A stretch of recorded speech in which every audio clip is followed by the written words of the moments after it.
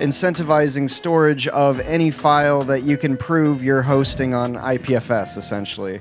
And so the implications for that are insane. Once you decentralize file storage, we are creating interfaces that allow users to control what that looks like. Me as a node operator, I could choose which content I want to pin and host.